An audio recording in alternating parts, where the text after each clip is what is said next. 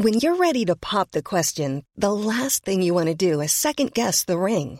At BlueNile.com, you can design a one-of-a-kind ring with the ease and convenience of shopping online. Choose your diamond and setting. When you find the one, you'll get it delivered right to your door. Go to BlueNile.com and use promo code LISTEN to get $50 off your purchase of $500 or more. That's code LISTEN at BlueNile.com for $50 off your purchase.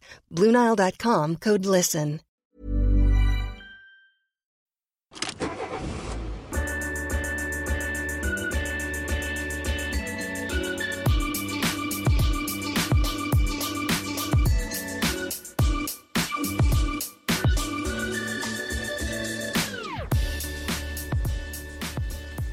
Ja, mina damer och herrar, hjärtligt välkomna till Bilpodden med Auto, Motor och Sport, mikropodd del nummer 3. Mitt namn är Joakim Dyredand och jag står i studion tillsammans med Alrik Söderlind. Hej. Hej, trevligt att ha dig här. Tack, detsamma. Den här podden och alla er som lyssnar också framförallt. Ja, hjärtligt välkomna till lyssnarna. Skärp öronen nu, vässa dem. Det här är viktigt. Vi ska prata om den eviga frågan, räcker elen? Ja, det är väl den vanligaste frågan som alla ställer sig som inte riktigt tror på elbilar. Det är det faktiskt. Ja. Vi får den nästan dagligen på vår YouTube-kanal och på våra Facebook-inlägg och sådär. Så att, jag förstår väl vem som helst. Så det var 5 miljoner elbilar som snurrar runt i Sverige. Det kommer inte elektriciteten räcka till. Då är det kört. Ja. Den här podden presenteras dessutom av Thule Vector. En ny takbox från Thule som har lite mer stil och flärd och premium-egenskaper än den gemena takboxen. Bland annat är den gjord med en form som att den har ett lågt luftmotstånd. Och det är bra, det sparar man energi. Ja, och den ger tyst körning.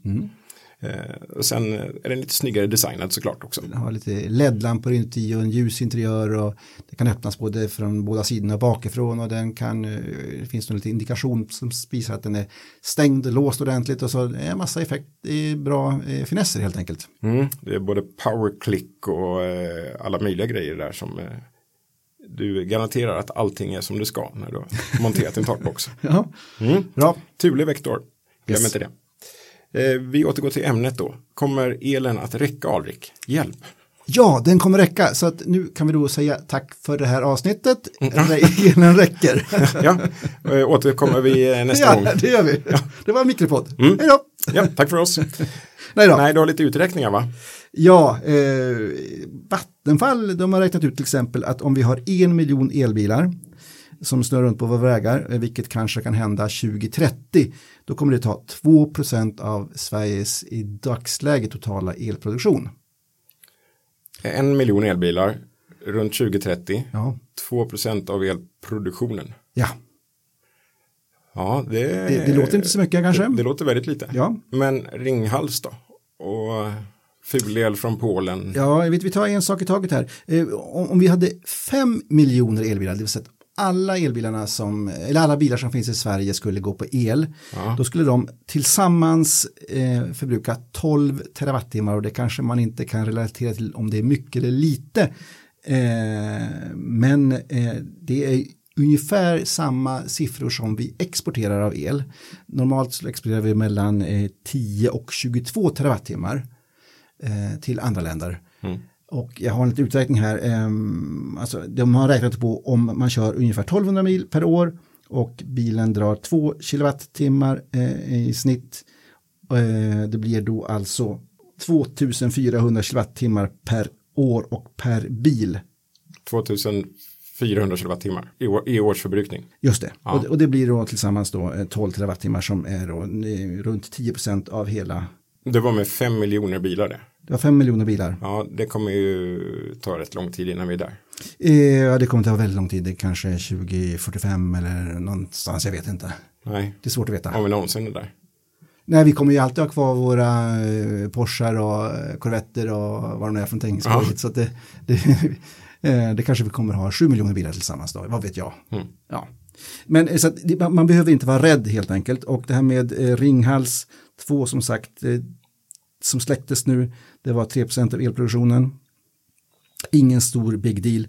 Och kvar finns ungefär 50 terawattimmar kärnkraft. Och det räknas på det här, hur ska vi kunna klara oss utan det?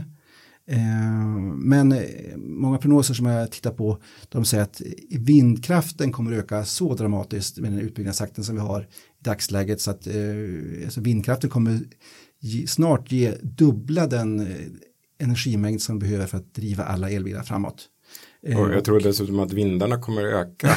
Det verkar så. Det blåser mer. Det blir varmare, kanske mer sol, vad vet jag. Ja. Nej, men vad jag läser mig till överallt, så kommer vi ha mycket elektricitet, och hela samhället ställer också faktiskt om till att dra mindre energi i många bostäder och så vidare. Ja, precis. Vi har ju fått ett tapp här när alla har bytt till lågenergilampor och sånt där. Ja, absolut. Så det blir effektivare samhälle, och elbilar är naturligtvis också effektivare vad det gäller att använda energi. Så att, men ni behöver inte vara rädda. Det här med fulelen, ja. Just det. Den polska eller tyska kolelen. Som det sägs att vi importerar så fort det blir kallt eller när det inte blåser. Och det är också fel faktiskt. Vi importerar lite gärna el från Norge, och där är 98% vattenkraft. Och vi importerar också lite grann från Danmark, där det ligger runt 75% koldioxidfritt. Så att vi importerar ingen ful el faktiskt, men däremot så exporterar vi lite grann till Polen och Tyskland, och den exporten kanske kan gå ner lite grann om vi börjar köra på el, men det är ju långt kvar innan vi är uppe och naggar på de nivåerna, så att vi inte ska ha kvar någon el i dagsläget, om man säger så. Nej, men, så att vi kan vara lugna och känna oss säkra med att elen räcker. Vad var den första siffran du sa i början där? Med 1 miljon elbilar så skulle de göra 2% av den totala elförbrukningen. Just det. Ja, det är ju... Det är inte mycket. Det är försumbart faktiskt. Ja, det är det. Helt klart.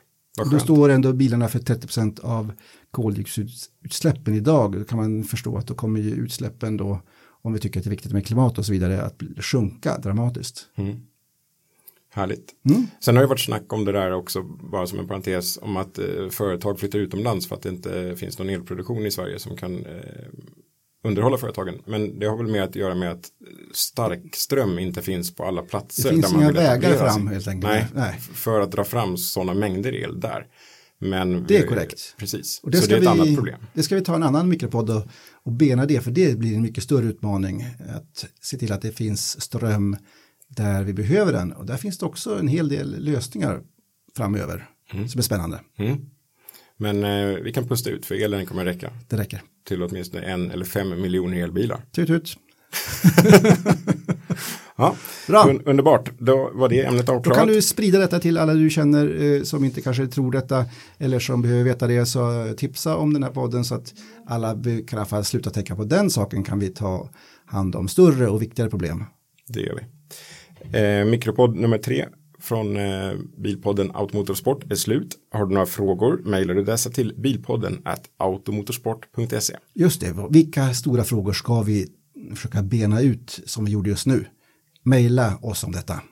Kom med förslag på ämnen. Glöm heller inte att följa oss på Facebook, Instagram och besöka vår webbplats automotorsport.se, där vi har premiummedlemskap för ynka 49 kronor i månaden. Man kan läsa alla artiklar, alla typ 3700 biltester, begagnatester, you name it. Allt finns där. Tack för mig. Mitt namn är Joakim Dyredand och Alrik Söderlind. Tack och hej. Hej. Hey, it's Danny Pellegrino from Everything Iconic. Ready to upgrade your style game without blowing your budget? Check out Quince. They've got all the good stuff, shirts and polos, activewear, and fine leather goods, all at 50 to 80% less than other high-end brands. And the best part?